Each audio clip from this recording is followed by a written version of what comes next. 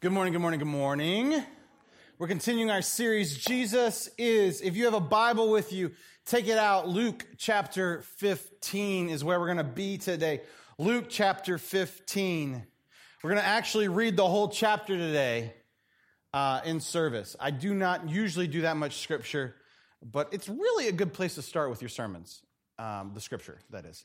So Luke chapter 15. If you have a phone, YouVersion is a great way to download as many Bibles as you possibly could ever want onto your phone. It's always with you in your pocket, and that's a totally free app. It's provided by a church in Oklahoma City.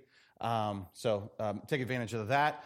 If you would like to have a Bible and you don't have one, there are Bibles in the seats in front of you. Feel free, if you don't have another Bible, to take that home with you today. It is okay. You're not stealing from the church. The pastor said so, okay? It's totally fine. I know it feels awkward sometimes. But now, if you have a collection of 15 at home collecting dust, do not take that Bible. You're already abusing other Bibles. But it's not to add to your Gideon collection you've taken from hotels, all right? But there's that. Luke chapter 15, we are exploring who Jesus is. The question, we hear all kinds of stuff about Jesus, about things about Jesus, and there's lots of misinformation about Jesus. There's lots of, you watch the History Channel for 5 minutes, you're going to get all kinds of weird things about Jesus. But who is Jesus really? And so last week we talked about Jesus as friend. This week we're going to delve into how Jesus is grace. And this word grace gets thrown around a lot, but I don't know. It's kind of one of those churchy words. It's like you can't get in trouble at church by using the word grace. Like, oh, just the grace. It's right up there with Jesus, Holy Spirit, God as one of the Sunday school answers. I'm just going to, grace, it's the answer, right? No. What is it really, though? Can we go through all of life without actually understanding what grace is? And I think grace is actually one of these words we've made way too complicated. We've put all this stuff around it, and grace is actually the antonym, the opposite of complicated. Grace is simply the favor of God. The favor of God. The favor of God. Now, you might have other definitions playing in your head right now that you've been taught. Those are probably true as well, but simply, grace is the favor of God. Now, does the favor of God mean that God's going to cause me to win the lottery? No. All right? Is he going to pay all your bills and get you a brand new Mercedes? This is not what we're talking about, the favor of God. The favor of God is basically God smiling on you. The word grace and the word joy are one letter apart in the Greek. One letter. It's like a difference between an A and an E, okay? So they are, the same root word is actually the word cheerful. So, but when I think of the word grace, I don't think of joy and I don't think of cheerful. I think of God's redeeming act on my life and washing away my sins and all this big theological stuff. When actually I've made it all about all this other stuff. And actually what grace is about is God smiling at you and bringing joy to him. And so if we reframe what grace is and we kind of maybe take away some of all the rules and the stuff that we've thrown on top of it, when we really look at grace, it's about God smiling at you. Because if an infinite being of infinite creativity and infinite love smiles at you, that's probably a good thing, right? And that is the favor of God. So hopefully we've taken a really complex thing and kind of boiled it down here for you. But grace is the favor of God. Last week we talked about Jesus craves to make whole the broken. And this week we're going to turn that a little bit differently because the word at the end there, lost and broken, is actually the same word. It can be defined either way. So if you think about it, a lost thing is a broken thing because it's not of use, right? Anything broken means I can't use it. Well, it doesn't matter if I've bought the nicest tool in the world. If I lose it, I just depleted my bank account, right? So lost and broken really are the same thing. But this is kind of Jesus' mission statement found in Luke chapter 19, verse 10, which says, the Son of Man came to seek and save the lost. This is just a different translation of that. Jesus craves to make whole those who are lost. And to explore that today, we're going to talk about 3 stories in the scripture. They're all found in Luke chapter 15. They are the parable of the lost sheep, the lost coin, and the lost son. Parables, if you spent any time at church at all, you've probably have heard 100 times. And if you're like me, I've been hearing and reading this story my whole life. And last night, around the kitchen table, preparing for this message, I just had one of those moments where I was like, oh!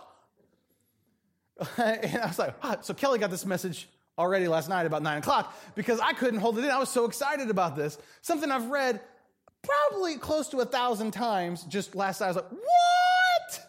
And you know that commercial with the purple smoke coming out of people's brains? That was me in my dining room last night. Poof, mind blown because of what God is doing in this story. And so I want to hopefully cause purple smoke to go all over the sanctuary this morning. No, but just as we step into the beauty and the genius of who Jesus is. And in this grace, and what is God dealing with in this race, in this actual grace. So let's turn, hopefully you're there in Luke chapter 15. Verse 1 says this. Now, the tax collectors and sinners were gathering around to hear Jesus. But the Pharisees and the teachers of the law muttered, this man welcomes sinners and eats with them. Ew, right?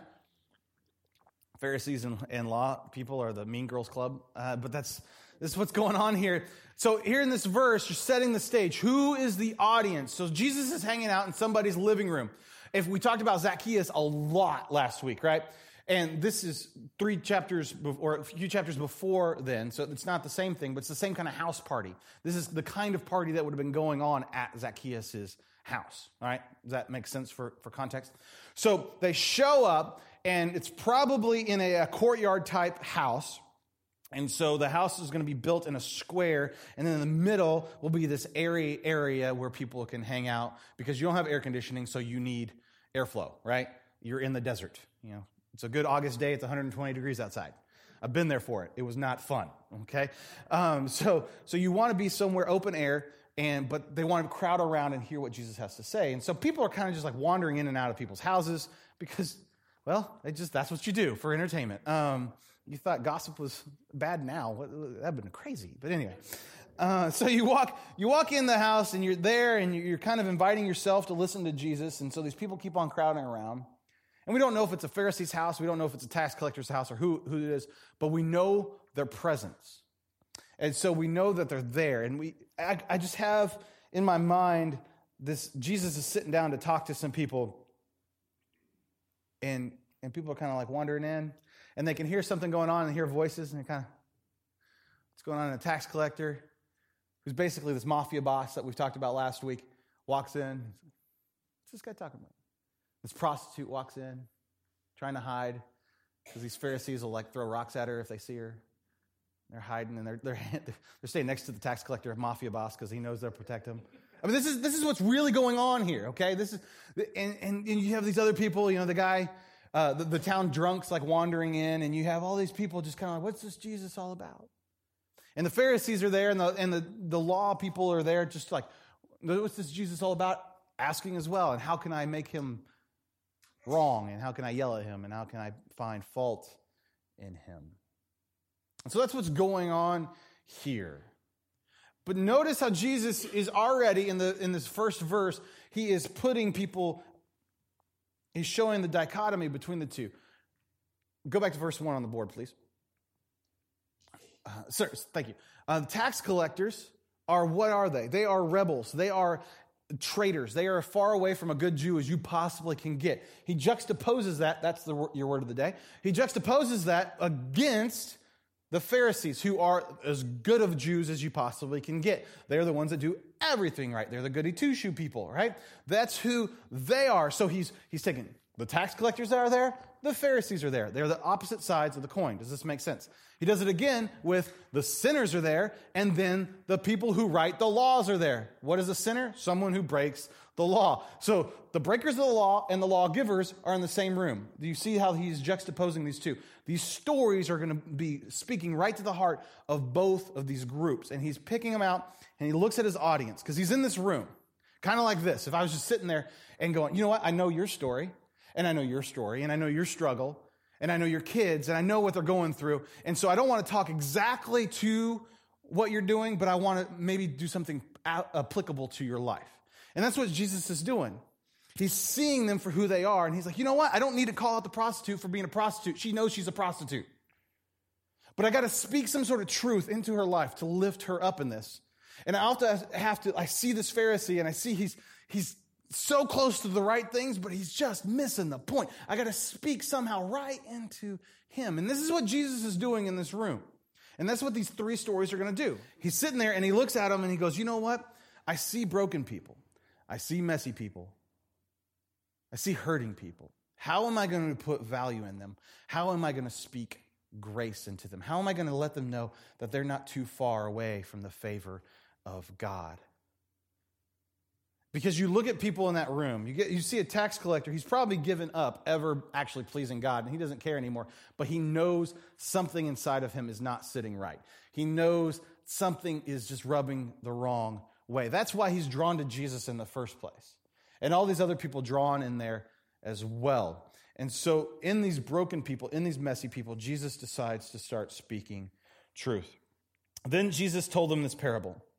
Suppose one of you had 100 sheep and loses one of them. Doesn't he leave the 99 in open country and go after the lost sheep until he finds it?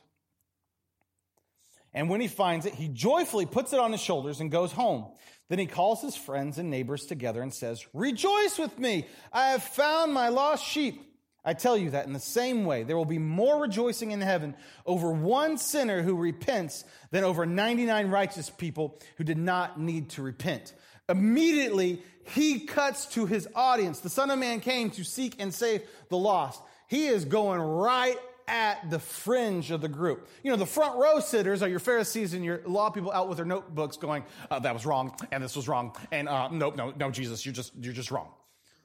And he's like, I don't even care about you. You know, my spit as I talk to those people is going to hit you in the face. Jesus is probably nicer than me, but that's okay. He's speaking to him. He's like, listen.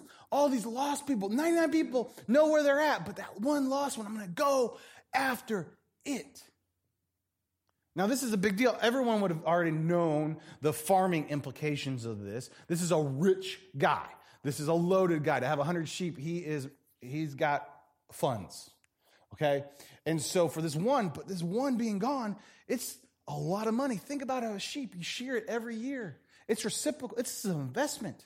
This is like losing 100th of his mutual funds, right? If you lost 100th of yours, you go, where'd that money go? I'm going to go find it. And so that's what he does. He goes and finds it. And this idea, I love this imagery of him searching the pasture and going and finding the sheep and picking it up by the hindquarters and the scruff of the neck and just putting it on his shoulders and let's go home. If you've watched, I've been watching a lot of Alaska Last Frontier. The season's over, very unfortunately. But me and my kids love to watch this. I have something wrong. I think my kids are learning to gut animals from this, but that's okay. They're only 6, so I might need some counseling, or then later. I don't know. But we watch the show, and it really shows you how when one of their cows, if you've seen it, the cows get out, the cows go off, and they stop everything. Everybody from all over the homesteads. They don't care about the 50 cows that are in the middle of the grass. They're worried about the one that might go get eaten by the bear. It's exactly what Jesus is talking about here. And so, because I don't know all of you, but I'm pretty sure you don't have 100 sheep in your backyard. It would make lawn care way easier. But you don't have 100 sheep out there, so we don't get that frame of reference. But everyone there would have understood perfectly. So a couple weeks ago, I'm out in the driveway working on a project. Now, my old dog, Joy, would never leave my side out in the front yard. She would sit next to me. She'd lay there. If a kid ran by, a squirrel, whatever, she might go, oh. And she'd say, that's too much energy. I'm 12. You know, I got arthritis. I got a bad, she's just, whatever. That's a young dog's game. Well, I got an 8-month-old golden retriever right now, and I'm trying to teach her the ways of Joy. Joy is no longer with us, but we still would like to have this. So she's out there laying next to me, and out walks the neighbors across the street have a 10-month-old baby, and he's doing the weeble wobble. Right? It's not really walking; it's wobbling. So it's this, and they make a, down the driveway in a half an hour time. That's just how they walk. And Sophie is the dog's name, sees him and wants to go lick the baby, because that's her divine calling in life, is to lick people in the face. And so she sees, and I'm like, no. And she just tucks, and she's like, I'm doing it wrong. And the tail's underneath. She knows she's going to get beat. She knows the consequences for action, and she crawls quickly across the street towards this 10-month-old baby. I'm like, and so she's moving at a rapid speed, and the grandpa grabs her by the collar, and she's still wagging the tail, and trying to go. I get over there. I'm not a happy camper, because I can't have my 70-pound dog running at 10-month-old babies. This is a no-no. In case you were wondering, that is a bad thing. And she's not going to do anything, but she just will knock him down. And so I grab her by the rear and the neck and just put her on my shoulders. Now, the scripture says he joyfully puts on his shoulders.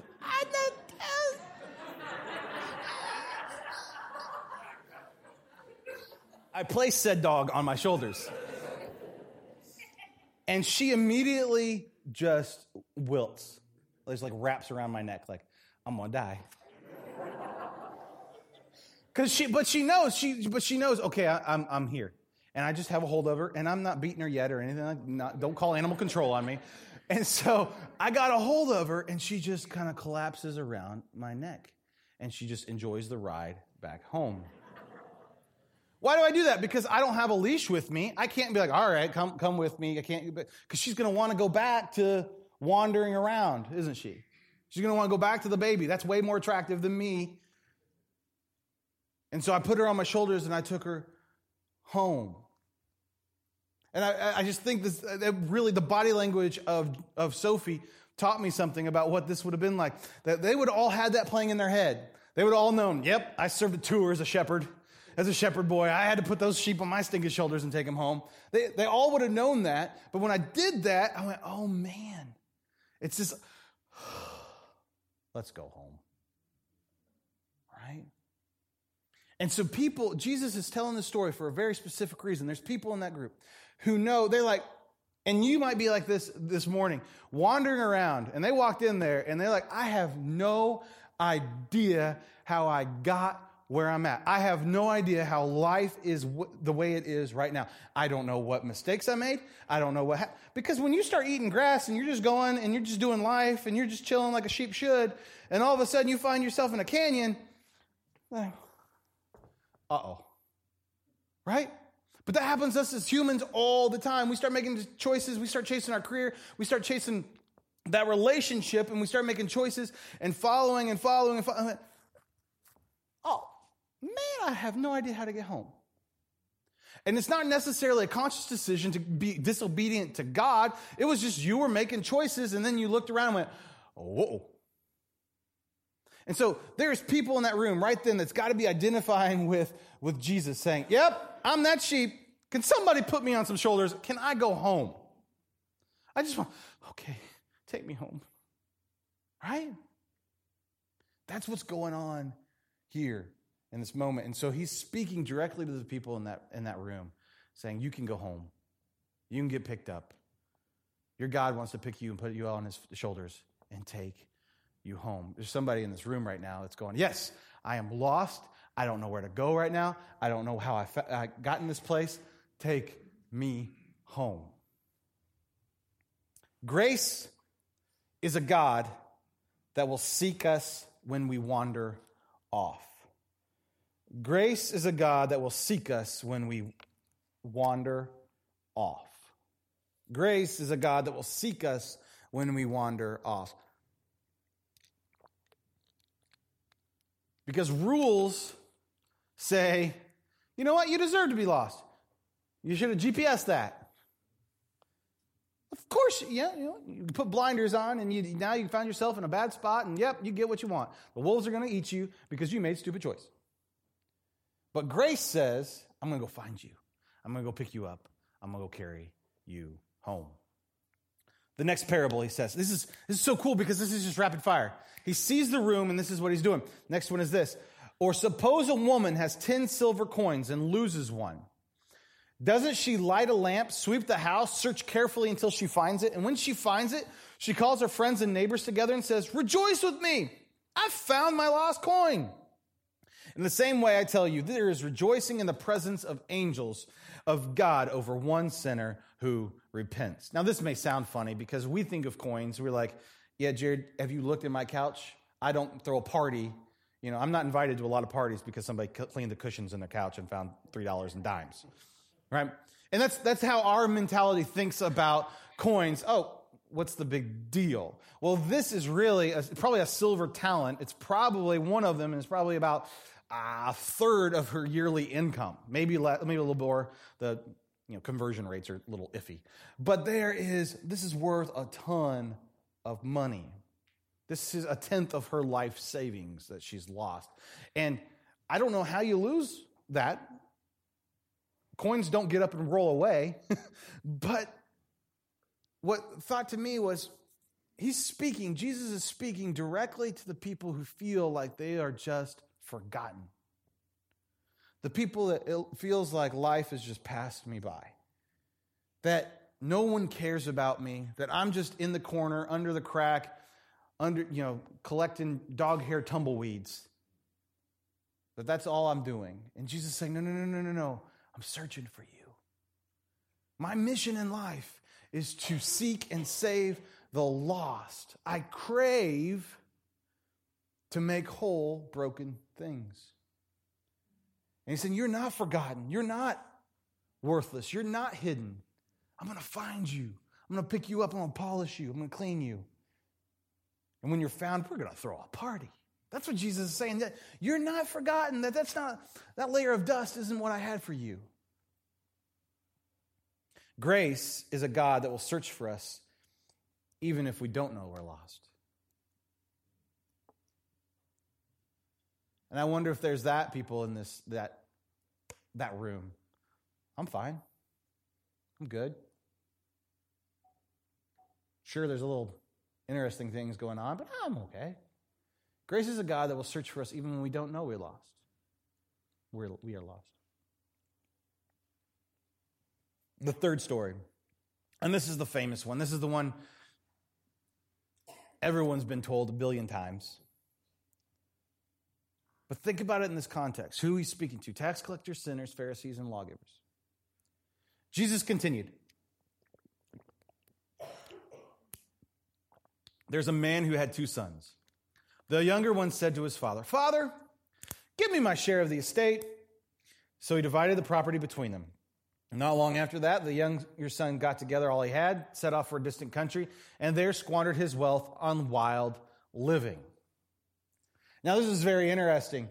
Basically, he says, Daddy, I wish you were dead. Can I go ahead and have my inheritance?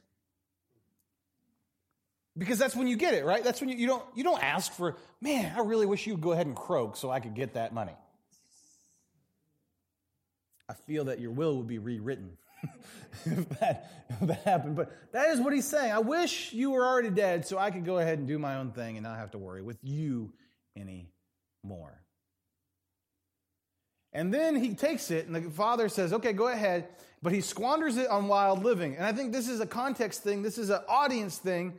Because he's looking at the prostitutes, the tax collectors. They know wild living.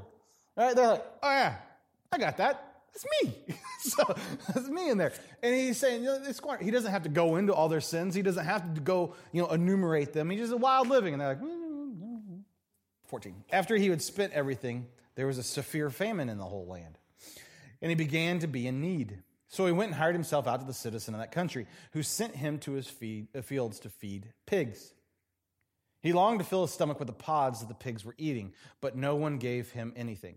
At this time, the Pharisees are like, this guy is a loser. He's touching unclean things. He's doing things that make him far from God. He's disrespected his dad. He's breaking all the commandments. Oh, this guy is terrible. I mean, they're just getting cranky about this story. When he came to his senses, he said, how many of my father's hired servants have food to spare? And here I am starving to death. I will set out and go back to my father and say to him, Father, I have sinned against heaven and against you. I am no longer worthy to be called your son. Make me like one of your hired servants. So he got up and went to him to his father. And this is one of the most beautiful verses in the whole scripture. But while he was still a long way off, his father saw him and was filled with compassion for him, and he ran to his son. He threw his arms around him and kissed him. While he was still far off, he ran to him. This is a son that said, I wish you were dead, Dad. And the dad runs to him. I know.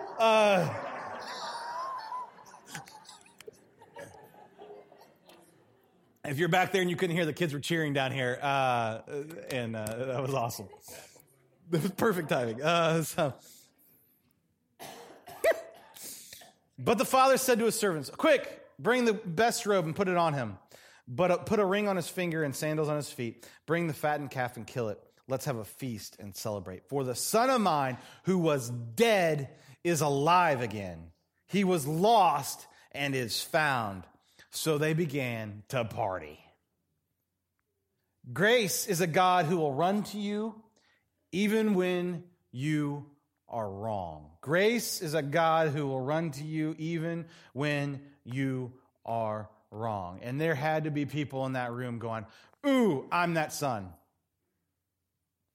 And they're thinking, they're like, how do I go home? I need to go home. It's time. There's people going, that's me spiritually. I need to get right with God. I've done all the wrong things. I've done all the things that should disqualify me. I've done all the things that have taken me away from him. I've done all the dumb things. I've broken all the commandments, all the rules, all the lists. I need to go home. That's what's going on here in the scripture, as he's speaking directly to those people. And I think it speaks to us as well. Grace is a God who will run to you even when you are wrong. It is the favor of God. It is the smile of God. Meanwhile, the older son was in the field, and when he came near the house, he heard music and dancing. So he called one of the servants and asked him, what is going on? Your brother has come, he replied, and your father has killed the fattened calf because he is back safe and sound. The older brother became angry and refused to go in. So his father went out and pleaded with him, but he answered his father, look, all these years I've been slaving for you and never disobeyed your orders, yet you never gave me a young goat so I could celebrate with my friends. But when this son of yours, who has squandered your property with prostitutes, comes home, you kill the fattened calf for him. What I heard was, wah, wah, wah, you don't love me, wah, wah, wah, wah, wah, wah. My son, the father said, you are always with me, and everything I have is yours. But we had to celebrate and be glad because your brother, this brother of yours, was dead and is alive again. He was lost and is found. Grace is a God who will love you in spite of your legalism. Because this guy has made it about the rules and not the relationship. And God and Jesus in this moment is speaking directly to these Pharisees, the front rowers. And he's saying, listen, it's not about if you dotted all your I's and crossed all your T's perfectly. It's that you've gotten away, you've gotten mad at God because you're not the perfect one. You've always been with me. You're my firstborn. It's all yours. We got a party when they come home. And he's speaking directly to them. And I think to us, at Church of God at Anderson, if you're new to this church or new to this movement, you don't know this, but for about 120 years, we've been really, really good at legalism. About, what to drink, what to smoke, what to chew, what to dance to, what to do. Everything. There was rules. We are a holiness movement church, which means we are trying to get as close to God as we possibly can in human perfection here on earth and get rid of that junk in our lives, whatever it is. I'm not passing judgment on those.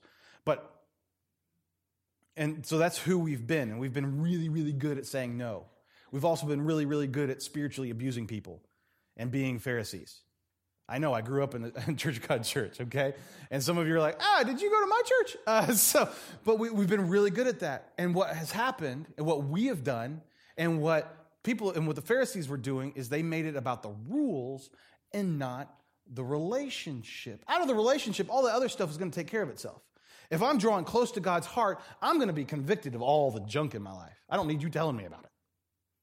That's the Holy Spirit's role.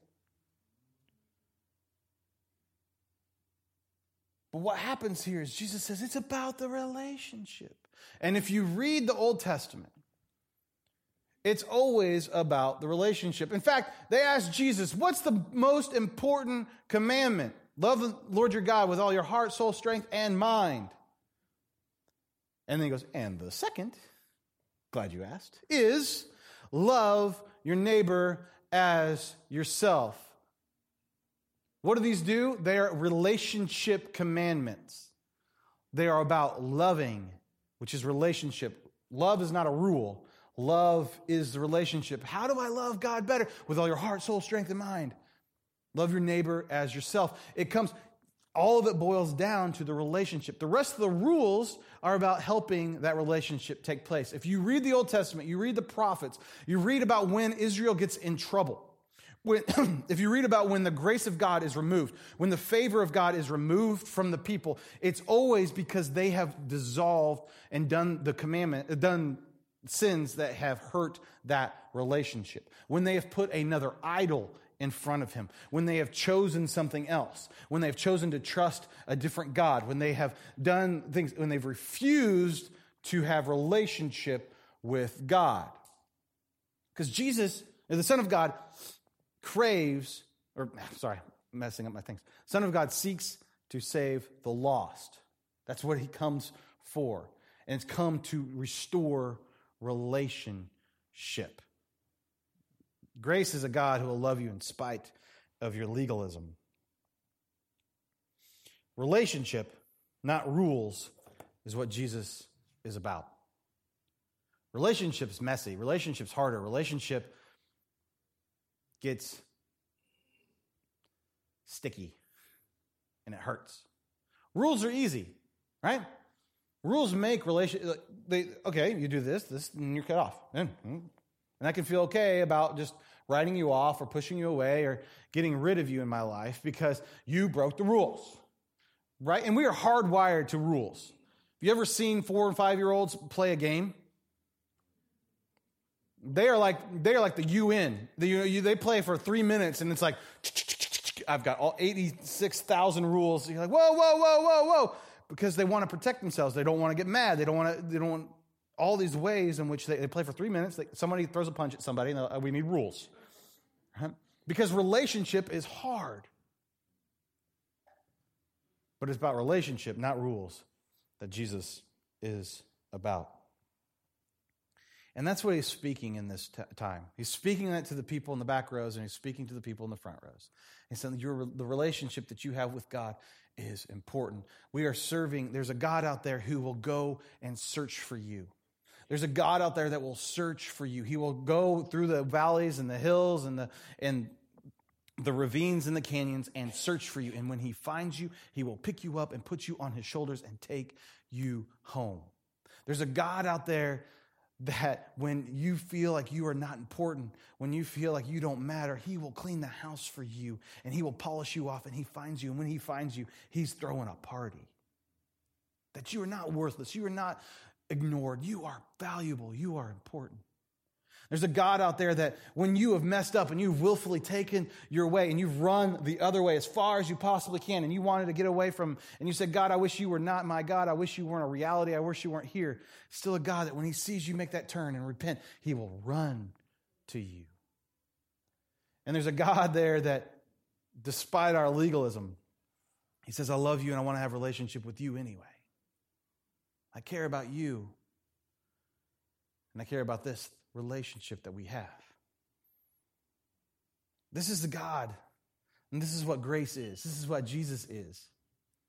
It's about the favor of God. It's about the smile of God. God saying, you know what? I want you. I know there's stuff. I know there's things. I know there's yucky stuff. But in relationship, there's always going to be messes. But I want you.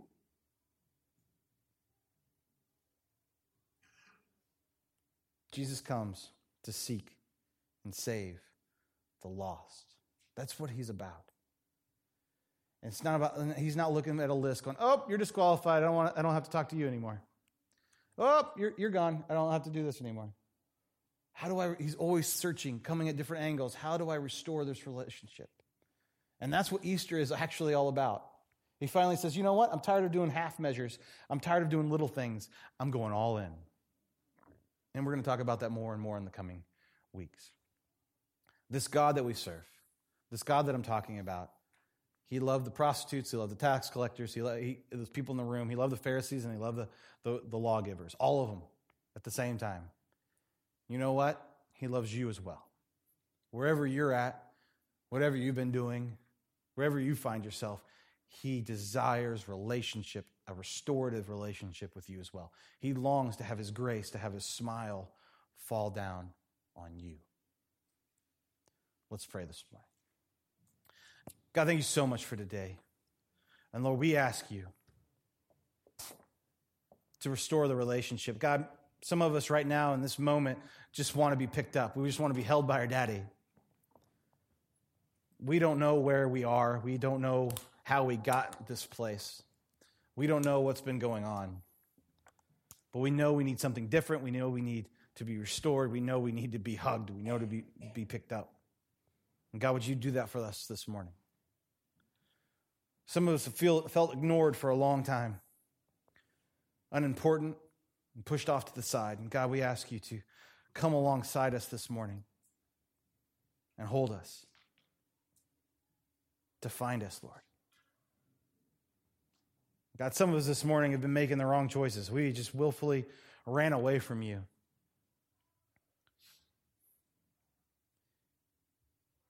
And God, right now, I just pray that somebody in this room would just turn and go home. That we'd turn and we'd change our ways and say, God, will you take me home? And God, will you be faithful to run to us? Wherever we find ourselves, whatever our past, whatever our decisions, God, we thank you that you are a God who will run to us, pick us up in that bear hug and hold on to us. And God, if we've been guilty about judging other people, if we've been guilty about getting mad at people because they didn't follow the rules perfectly, God, will you forgive us in our hypocrisy?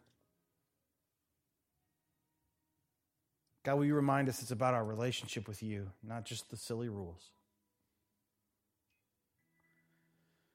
Lord, we love you. We're trying to love you more. In Jesus' name I pray. Amen.